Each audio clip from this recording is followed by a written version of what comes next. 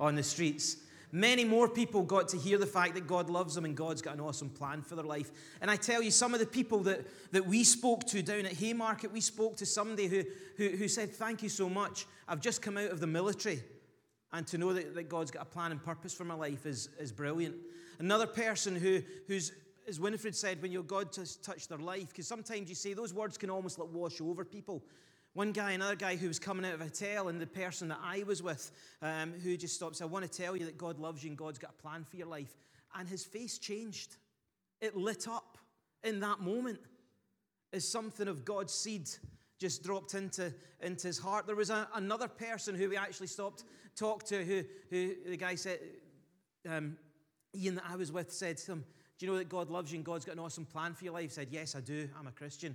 So he went away encouraged and rejoicing that other believers are out in the street sharing the good news of Jesus. There was another group of guys just round about Haymarket Station that around about their 20s, and there was one boy, and he was absolutely off his face. You know what I mean? There was a gang of them that was there. There was one boy who had scratches all up the back of his neck and stuff. I thought, you guys have been kind of into over the weekend, over last night, and they were heading back to Lanark. But the boy who was off his face, I began talking to him because I like to go and take out those who might be a distraction while the rest are doing it. And he Boys Brigade in his backstory, so I began to talk to him about that. And he said, I used to be told about God's love. And he's all over the place. Then he gets his fag packet out and he's got money in it. He said, I want to give you something for God. So no, we're not taking money. But there was a guy who was homeless, who was in the streets, that was there, and said, tell you what, why don't you give that to him? He's like, no, to be honest, I couldn't give. In the state I'm in, he recognized the state that he was in. I couldn't, in all honesty, give that to him, but would you give it to him? So there was like paid forward, wasn't it? In those moments. And there are hundreds of people today that God is on their radar. That they weren't. You can never underestimate those little moments that can lead you into other things, and seed that's sown. And then we're going to pray there's fruitfulness from that seed. So I just want to encourage you, church. When you are going about your week, when you are talking to people, it's the easiest thing to slip into conversations. God loves you and God's got a plan for your life. And then see where it goes. Beyond that, then the script asks if you were to die tonight, do you know if you're going to go to heaven? And the script just becomes a tool to help you form your questions, to get them thinking about the things of God and be open to the stuff of the Holy Spirit. But if you want to find out more about the turning, speak to myself, speak to Linda, speak to Sydney when he comes back from Chicago, speak to Chick when he's feeling a bit better, and we'll be able to give you an opportunity. It could be an hour that could change somebody else's life, but it could be an hour that could change your life too, as you get a chance to put into practice the thing that's deep in the core of you. When you know how good God is, when you've experienced His love, then there's something inside you that wants to share that with others, but sometimes we're too scared. Sometimes we don't feel as though we're good enough or able enough to do that, and this gives you some tools and skills and resources and confidence to be able to do that. So next one is the first Saturday. I think it's the 2nd of April? 6th of April. So put that in your diary and come along. I just want to encourage you this morning from the Word of God. If you like, turn to Psalm 138. Psalm 138, which is the scripture that we're looking at as church, scripture that we're thinking about this year as a fellowship. We're not going to be in it all year, but certainly the starting months of the year, we're going to mine the riches of this scripture and of this word that is eternal, that is for now, but is also for our future. As Elizabeth was sharing, the words in the service that she sung, those words of Scripture that speak about the qualities of God that just built in and fed into her life. She was testifying of God's faithfulness in her backstory, testifying about God's goodness and faithfulness in the middle of stuff she was going through, but also at the same time testifying that God was going to continue to be with her beyond the stuff that she and her family were facing. Psalm 138, will we read together? Let's read the first 3 verses. I will praise you, O Lord, with all my heart. Before the gods, I will sing your praise. I will bow down toward your holy temple and will praise your name for your love and your faithfulness. For you have exalted above all things your name and your word. When I called, you answered me.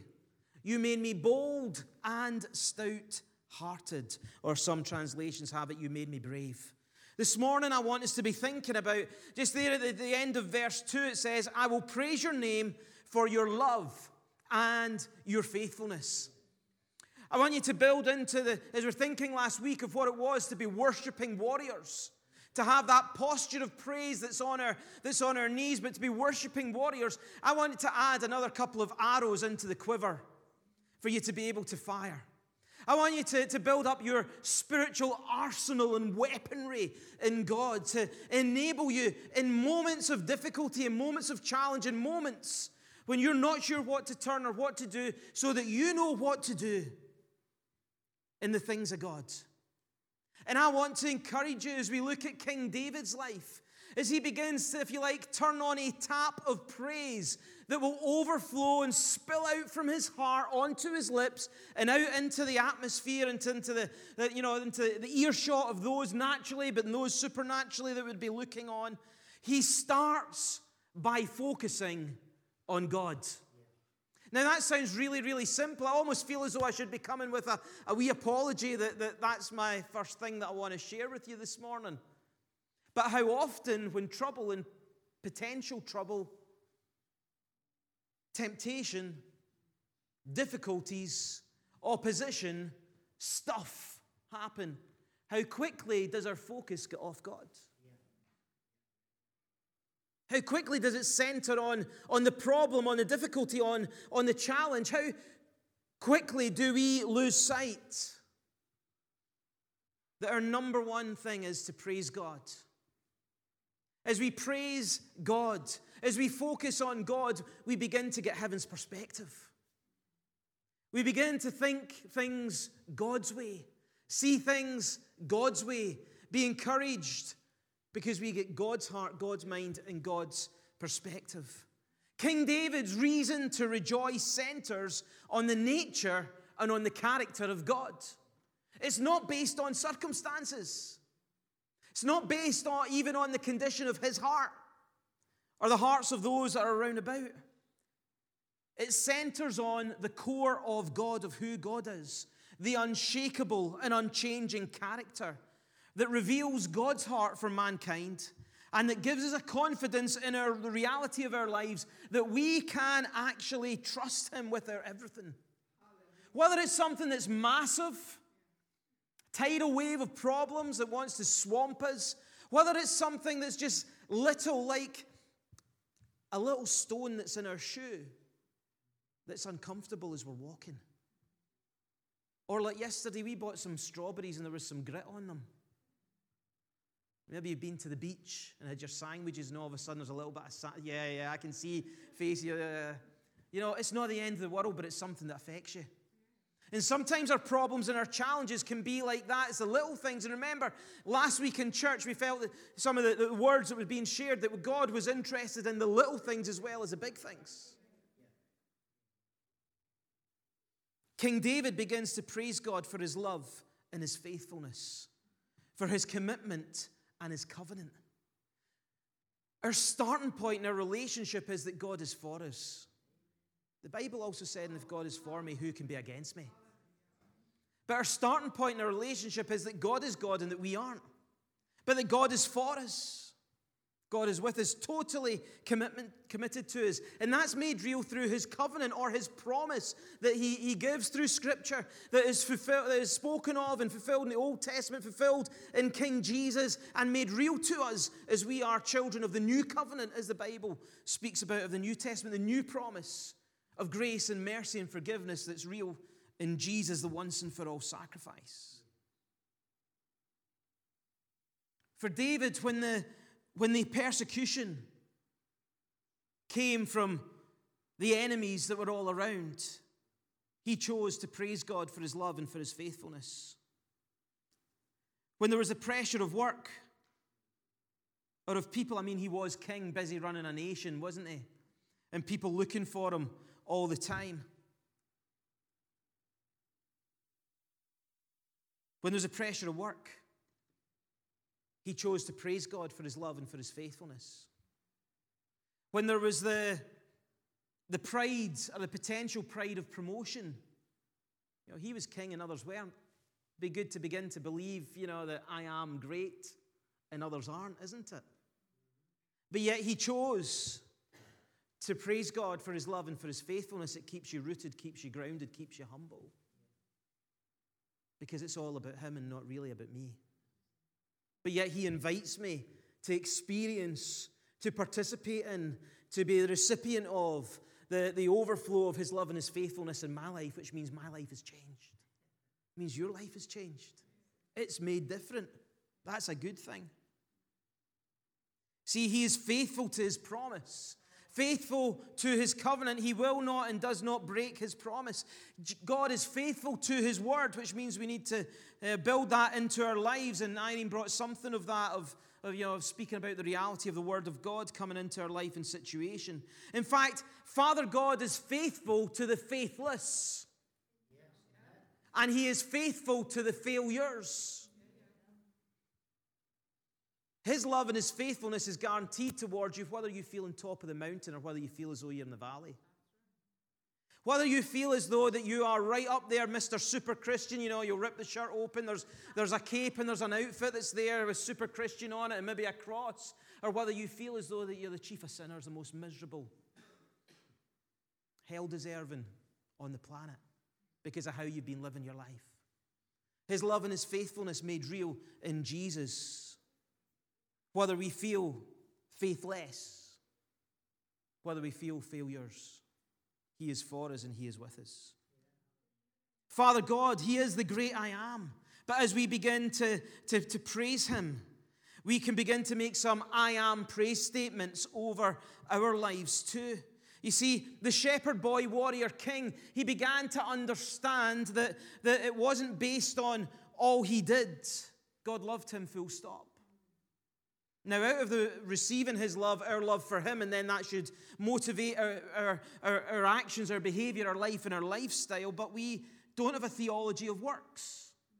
We have a theology of grace, which means Jesus has done it all, Jesus has won it all, and we don't have to try and work harder to try and get God's attention. He loves you. But we still need to work. But we do it because we love him. The task becomes so much different. It flips on its head. It's the right way around. It's the way that it should be.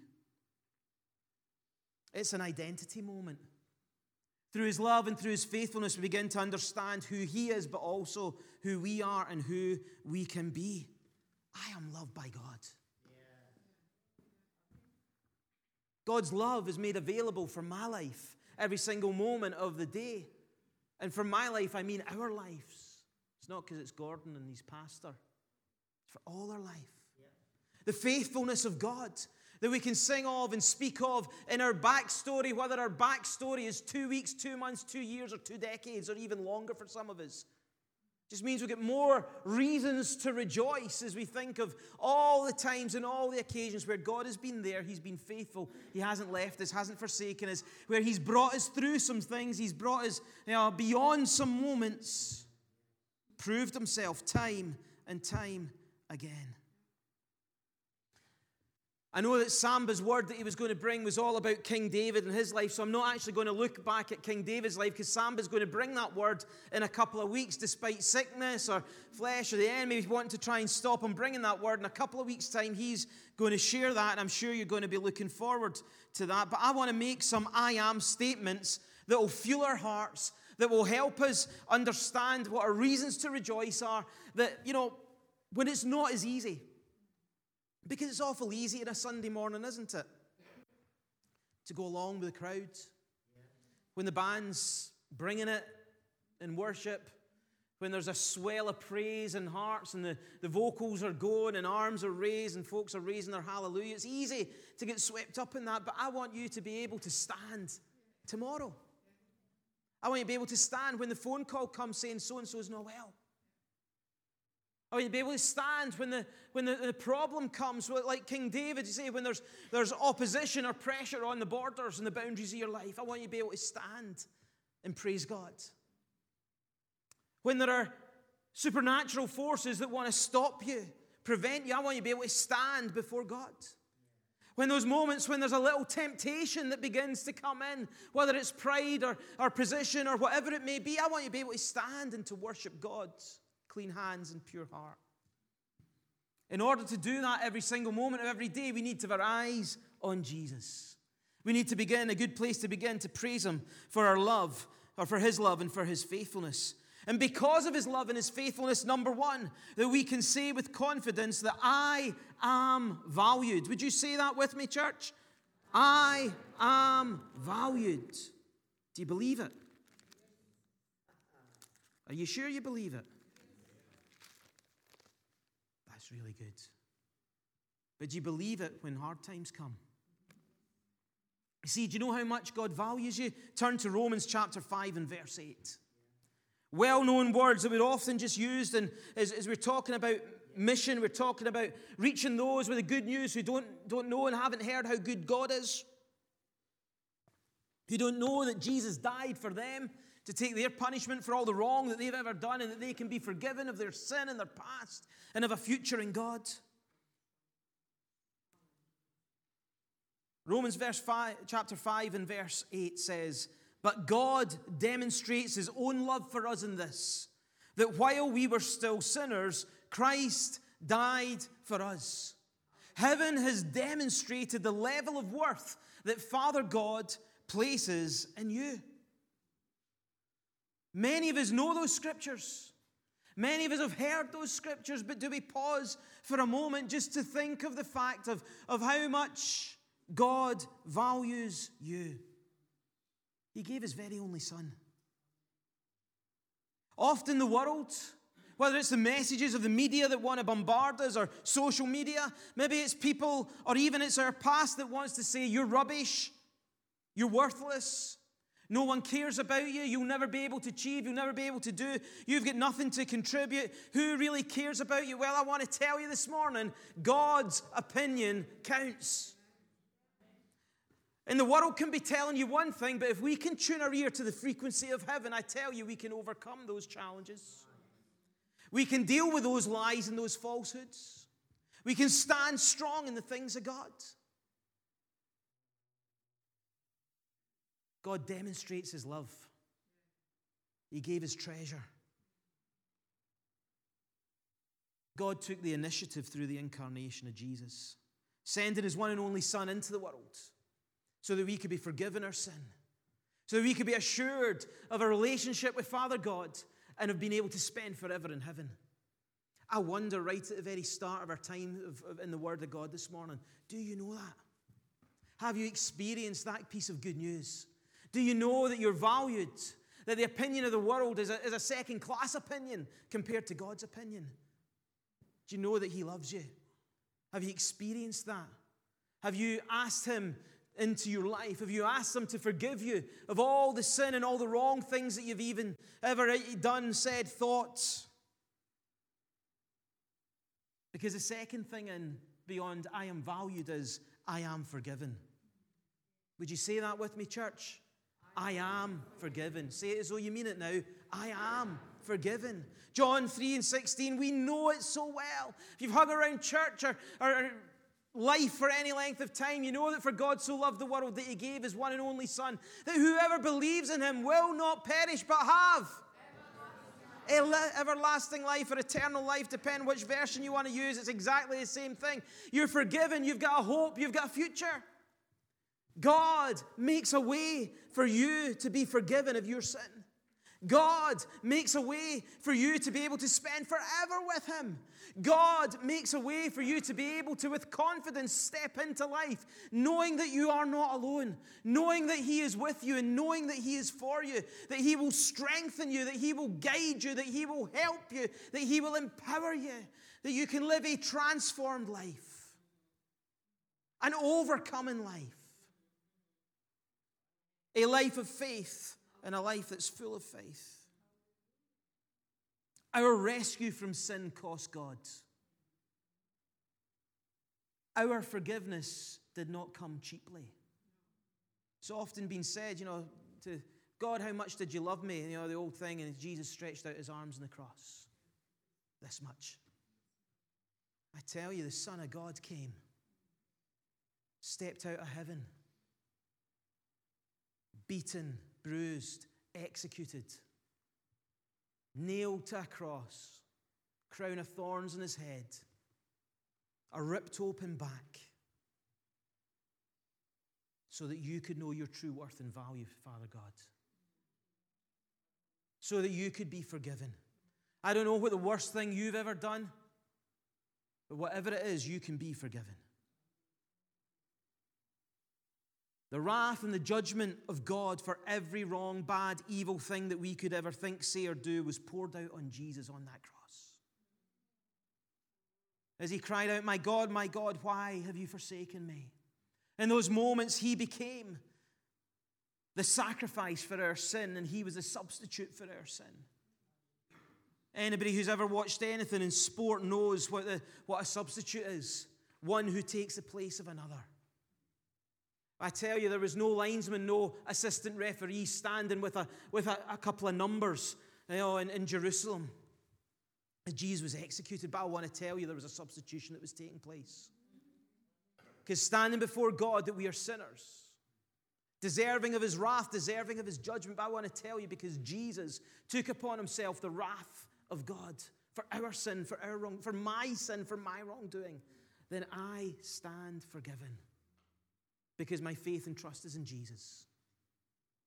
I stand complete in the righteousness of Christ. It's right standing before God. It means that the bill has been paid of the debt that was outstanding over my life and over your life. I want to tell you, you are forgiven. He paid the price. He took your place. Now I want to tell you, that's worth praising him for, isn't it? Yeah.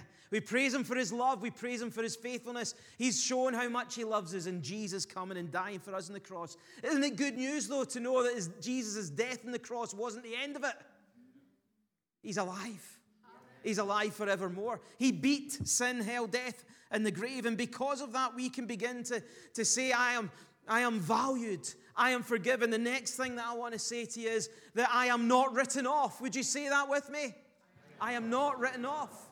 Flick with me in your Bible to John chapter 21, verses 15 to 19. I believe this is for somebody here this morning. John chapter 21. Disciple that didn't think he was deserving of anything in God. Somebody who walked close to Jesus, who made big statements about his life, but yet in a moment did the wrong thing. In a moment didn't step up to the plate and fulfill his pledges and promises before God. His name's Peter. Big disciple, one of the chief disciples, one of the ones who was closest to Jesus. And yet as Jesus was arrested, as Jesus was being tried and they were going to be executed, Peter imploded in his faith, didn't he? He made some wrong statements. He made some wrong choices. He denied that he knew Jesus. And you know the story, the cockerel crowed 3 times, and Peter went outside and he wept bitterly because he knew he'd let Jesus down. I think we've all been there, if we're being honest, haven't we? We're amongst friends. Yeah. We've all been at that point where we maybe said something, done something, been involved in something where we think, oh, God can never use me again. That's it. Everything's a write-off. I can never do anything for the Lord again. Come on, let's read John 21, verse 15 to 19. When they'd finished eating, Jesus said to Simon Peter, Simon, son of John, do you truly love me more than these? Yes, Lord, he said, you know that I love you. Jesus said, feed my lambs. Again, Jesus said, Simon, son of John, do you truly love me? And he answered, yes, Lord, you know that I love you. Jesus said, take care of my sheep. The third time he said to him, Simon, son of John, do you love me? Peter was hurt because Jesus asked him the third time, do you love me? And he said, Lord, that you know all things. You know that I love you. Jesus said, feed my sheep. I tell you the truth, when you were younger, you dressed yourself and went where you wanted. When you're old, you will stretch out your hand. Someone else will dress you and lead you where you do not want to go. Jesus said this to indicate the kind of death by which Peter would glorify God. Then he said to him, follow me. You are not written off. You are not written off. The Lord's love and the Lord's faithfulness is the gateway to restoration and renewal in ministry and in life and serving God. For all the things and all the moments that we would want to exclude ourselves, that God actually wants to bring us back into a place, and Jesus wants to bring us back into a place of service, a place of experiencing His affirmation. See, repentance is a beautiful gift, isn't it? Repentance is a moment of saying, God, I did wrong before you, and I am sorry. And the challenge to Peter came in that question, do you love me? Do you love me more than this? Do you love me more than that? Do you love me more than the next thing? Peter's failure didn't stop the availability of the love of God or stop the faithfulness of God towards him. Peter physically took a step away from Jesus with his actions, but also with his attitude. When things go wrong in life, when temptation or sin notches up one in the win column of your life, when you all of a sudden feel, whether it's guilt or shame or whatever, I can't be here, I can't do that, I'll never be able to, you can fill your own end to that sentence, but most of us, if not all of us, have been there at some point. How could God love me? He does love you. Because His love and His faithfulness are never ending. And we may need to do some business with God. There may be a long road back to that place where we've maybe forfeited because of our actions or our sin that's there. But He does not write you off. In fact, He wants to write you in. You're invited into your future in God. Peter's failure didn't stop him. The availability of the love and the faithfulness of God was to there. It was almost as though sin, shame, and fear wanted to beat Peter up to a point, I've got it down here as being like spiritual concussion, where he no longer remembered the love of God, where he no longer remembered the faithfulness of God, where he could no longer remember who he was in Christ, where he thought that the love of God was situational and based on him, and it's not. It's based on the Lord. His love and His faithfulness. Step into your future in God today. You are not written off. Stop believing the lie of the enemy. Stop believing your flesh that just craves quietness and curling up into a little ball and going into survival mode. You are not written off in the things of God. Next statement that we can make over our lives, we think of the love and the faithfulness of God, says, I am established and I am empowered. Would you say that with me? I am established and I am empowered. If you turn to Ephesians chapter 3, verses 14 to 19.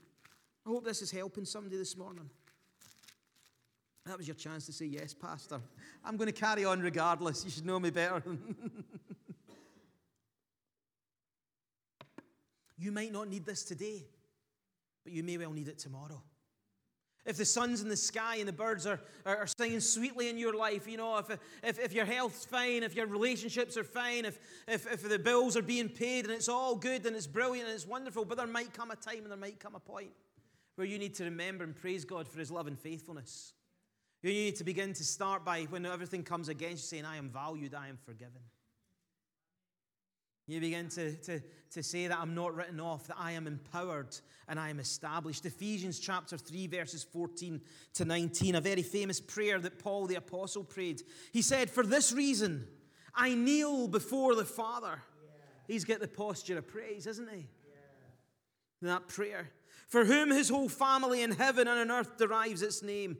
I pray that out of His glorious riches, that He may strengthen you with power through His Spirit in your inner being, so that Christ may dwell in your hearts through faith.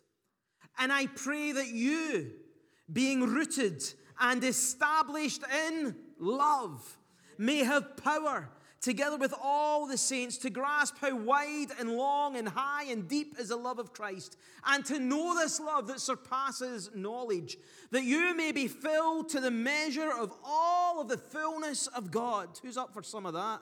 Now to him who is able to do immeasurably more than all we could ever ask or imagine, according to his power that is at work within us, to him be glory in the church and in Christ Jesus throughout all generations, forever and ever. Amen. I think that Paul wants to get the church into their head and into their heart, into their experience, into the reality of their life, that their root is going to empower their fruit. That their root is going to empower their fruit. That the more that they're grounded in the love of God and in Christ Jesus, then the greater power that they're going to have to be able to stand and to live and to overcome. In just a couple of paragraphs down in the letter, because remember when Paul wrote this, there was no chapters and verses. It was one long flowing thought that Paul was going, he's going to ask them to be able, and encourage them to be able to stand, as we looked at last week. Thinking about spiritual warfare, those worshiping warriors. Putting on the armor of God after you've done all to stand. To stand. How can you stand? Rooted. Rooted in love. You know, these big redwood trees that go way up to the sky and up high. It's the roots that are down that enable them to stand. You guys all know that. You see, when the trees that are able to stand in storms, roots that go down, trees that are living and alive, is because the roots go down. Psalm 1 speaks about blessed is the man. Describes him as being like a tree that's planted by a stream, whose leaves bear fruit in season. Why? Because he's nourished. The root is nourished. He's talking about the Word of God. They're getting the Word of God into it. But Paul is saying as our roots go down into the love of God, and that's made real in Christ Jesus, that we're going to be able to experience some power. I tell you, the world needs a church of power. Not a church that's mad on power. There's plenty of that down through church history, and that's failed. But a church that's operating in the power of God. Amen. The dunamis of the Holy Spirit. The breath of God in and through their veins, in and through their lips, in and through their actions, in and through their deeds. The measure of His love in our life qualifies us to experience more of His power through our life. It enables us to experience more of His power through our life. It says, I am established in the love of God. Therefore, I am empowered by the Spirit of God to be able to try and work out the unworkable and unreachable dimensions of the love of God. That's me going, that's my imaginary tape measure, by the way. That I'm trying to reel out to mention the dimensions of how wide and how deep and high. It's not a very long tape measure, is it? Yeah, thank you, Winifred. She just affirmed me, said, because my arms aren't very long. I ain't Mr. Tickle. What can I say?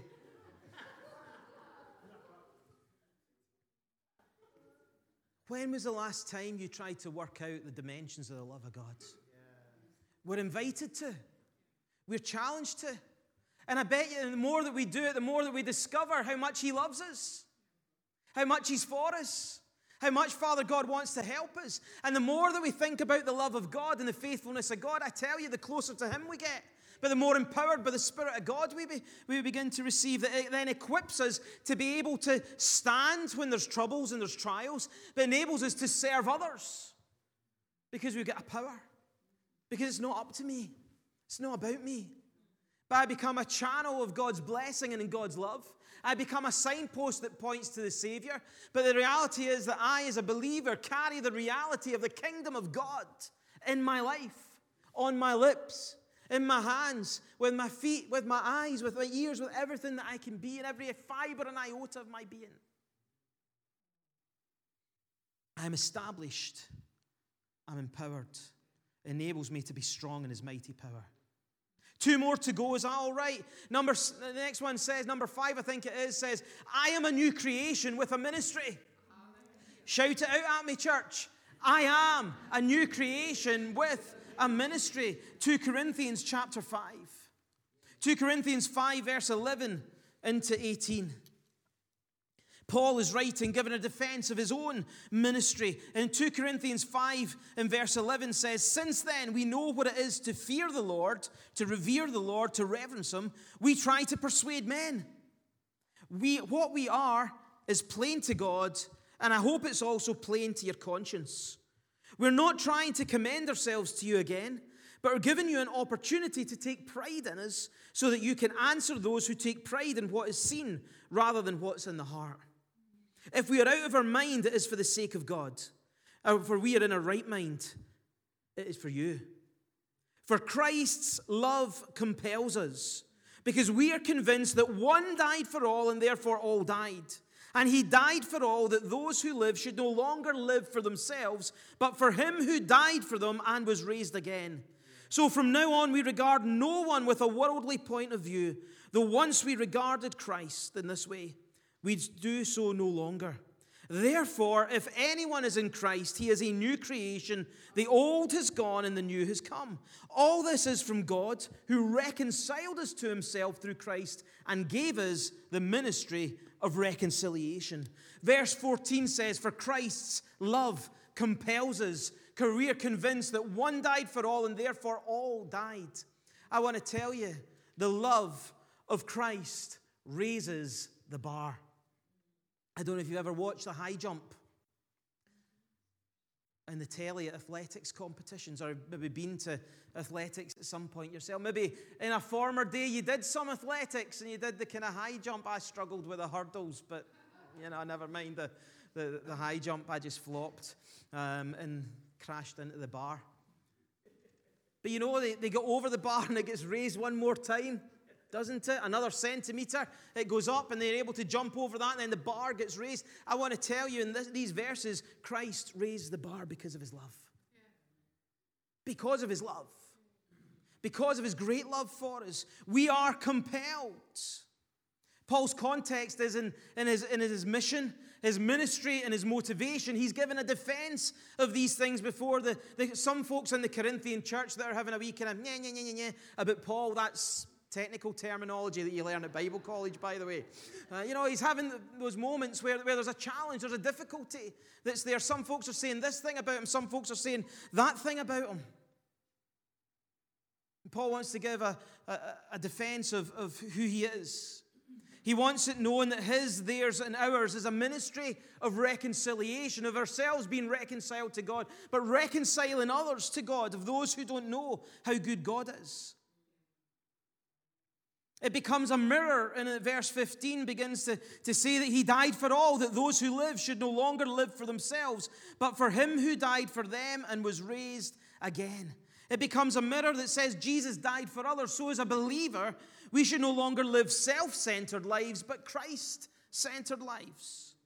It's as though He says you've got a new default. You've got a new factory setting. Now, it's actually a contradiction in terms to say you've got a new factory setting, a new default, because it's built into the system that cannot be changed. But he says you've got a new factory setting, a new default, and it's in Jesus. Because He actually restores things to the way that it used to be between God and Adam, because Jesus is the second Adam, but at the risk of digressing slightly. But what Paul says, that in Christ we are a new creation. The old is gone. And the new has come into our lives. We're a new creation. It means that the evidence of Father God's love, Father God's faithfulness in our lives is that the old is gone and that the new has come. Love in action, but also He loves it when we move out of His love in our actions. So you're going to live as a new creation. And last one, I am led by example. 1 John chapter 4, verses 7 to 17 reminds us at the core and the character of God is His love. God is love. God is love. You can strip everything and all of it away. God is love. What do we praise Him for? Primarily for His love. His love made real in Jesus. A love that enables us to love others as He loved us. A love that makes us complete. A love that gives us confidence to stand in the day of judgment, as verse 17 stands. We don't stand in our own strength. We don't stand in our own actions. We stand before God in the day of judgment because of the love of Christ that caused Him to come and to die, that caused us to be able to put our trust in Him, that we're recipients of that love, recipients of that grace, and therefore we know His goodness. We know the reality of heaven before we die, but we know the reality of heaven when we do die, or when Jesus comes back again. Jesus becomes our model, our example to model, our target to aim for.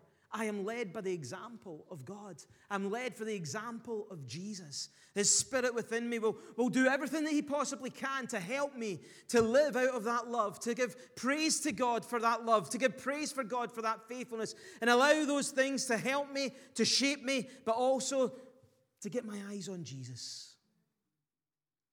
This perfect God love moment brings us back to a king who's on his knees, worshiping out of overflow.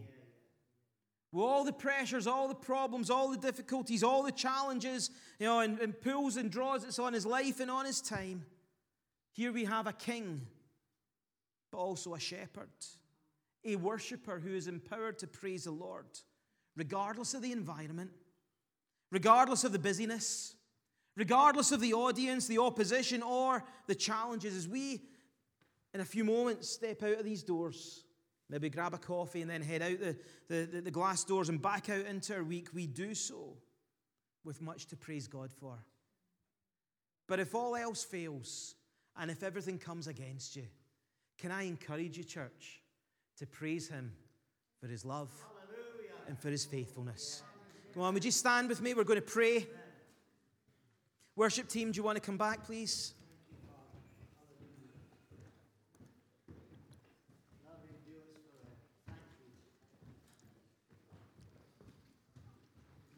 We're going to pray a prayer, and I'm going to invite you to be included in that prayer. And that prayer may be in a couple of ways. One would be if you've never, ever put your trust and faith in Jesus, if you never experienced the love of God in your heart, never accept Jesus as your Lord and Savior, I'm going to invite you to be included in a prayer that would say yes to Jesus. Invite Him into your life, to guide and to lead your life for all of your days. All of your days. All of your days. I'm also going to invite you to be included in a prayer if this morning you're saying, I've got so much to praise God for, and you know what? I haven't been good at doing that. Maybe this morning you've been saying, my eyes have been on the things and the stuff, but this morning they're back on the love and faithfulness of God.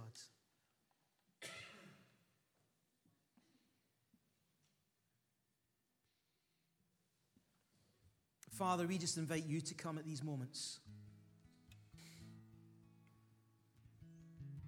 and to make Your word so very real in our hearts and lives. Lord, I believe this morning that as we've spoken words of Scripture, that we've heard them with our ears, but we've also received them in our hearts. Father, I pray in these equipping moments for us as church,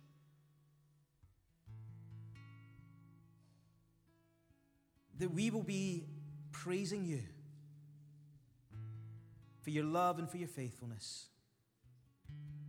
Father, I want to pray for anybody in this place that has never said yes to Jesus. That maybe for the very first time in their life are experiencing the love of God, are hearing for the first time that God loves them and that they are not written off. If that's you this morning, I would like to invite you to pray a prayer to God from your heart that says, Father God, thank You that You are a faithful God. Thank You that You are a loving God. Thank You that You place worth and value in me. Thank You for the gift of eternal life that is in Jesus, Your Son, and as of right now, my Savior. I am sorry for the wrong things I've done in my life. for the sin that would cut me off from your love. But I thank you that through the Lord Jesus Christ, that I am forgiven, that I am a new creation. And I choose today to live the rest of my life for you and with you, praising you for your love, praising you for your faithfulness, experiencing that in my life. I just want to ask, while nobody's looking around, if that's you this morning, I'm going to ask you to do a very simple thing first of all. I'm going to ask you to raise your hand. Then in a few moments as I pray another prayer, invite people to come and maybe stand at the front and to receive prayer. I want to invite you to come to stand at the front amongst those who are coming. So this morning, if you prayed that prayer and you meant it in your heart for the very first time, you've never invited Jesus to be boss, to be Lord, to be Savior, to be your friend. Ask God to forgive you your sin, and you prayed that prayer and you meant it. I want to ask you, would you raise your hand this morning as a sign that says, Gordon, I prayed that and I meant it. Thank you. I see you raising your hand. Is there anybody else this morning? Anybody else? Heaven is rejoicing. There's a party and celebration in heaven through those, a sinner who repents, the Bible says. Thank you. You can stick your hand down. Thank you. I see it. God bless you. I invite you to come forward in a few minutes along with others in the prayer ministry team.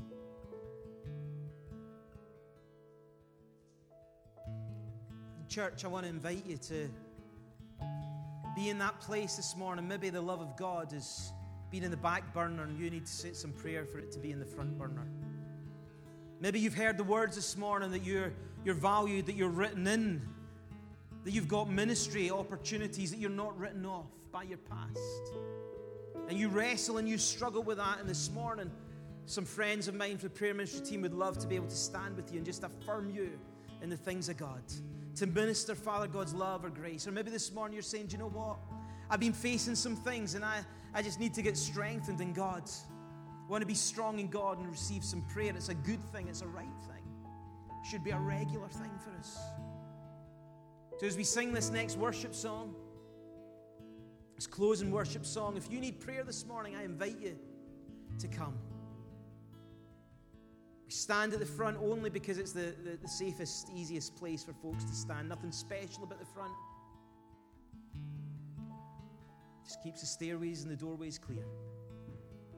But it's a place where you can meet with God's love and experience the reality of His faithfulness. So, Father, thank you for your love. Thank you for your faithfulness, Lord. Words that trip so easily off our tongue, but this morning we are rejoicing and praising you. We want to use these as weapons, Lord God, in our spiritual warfare. We want to use them as a safe place, Lord, a strong place to stand and to build our life on. Your love and your faithfulness. Lord, thank you for the statements that we've declared over our lives because of your love and your faithfulness. And Father, I pray that you would help us to live with those statements, but live in your love and live as examples of what it is to serve a faithful God. Father, I ask it in the name of Jesus. Amen. Amen. This morning, if you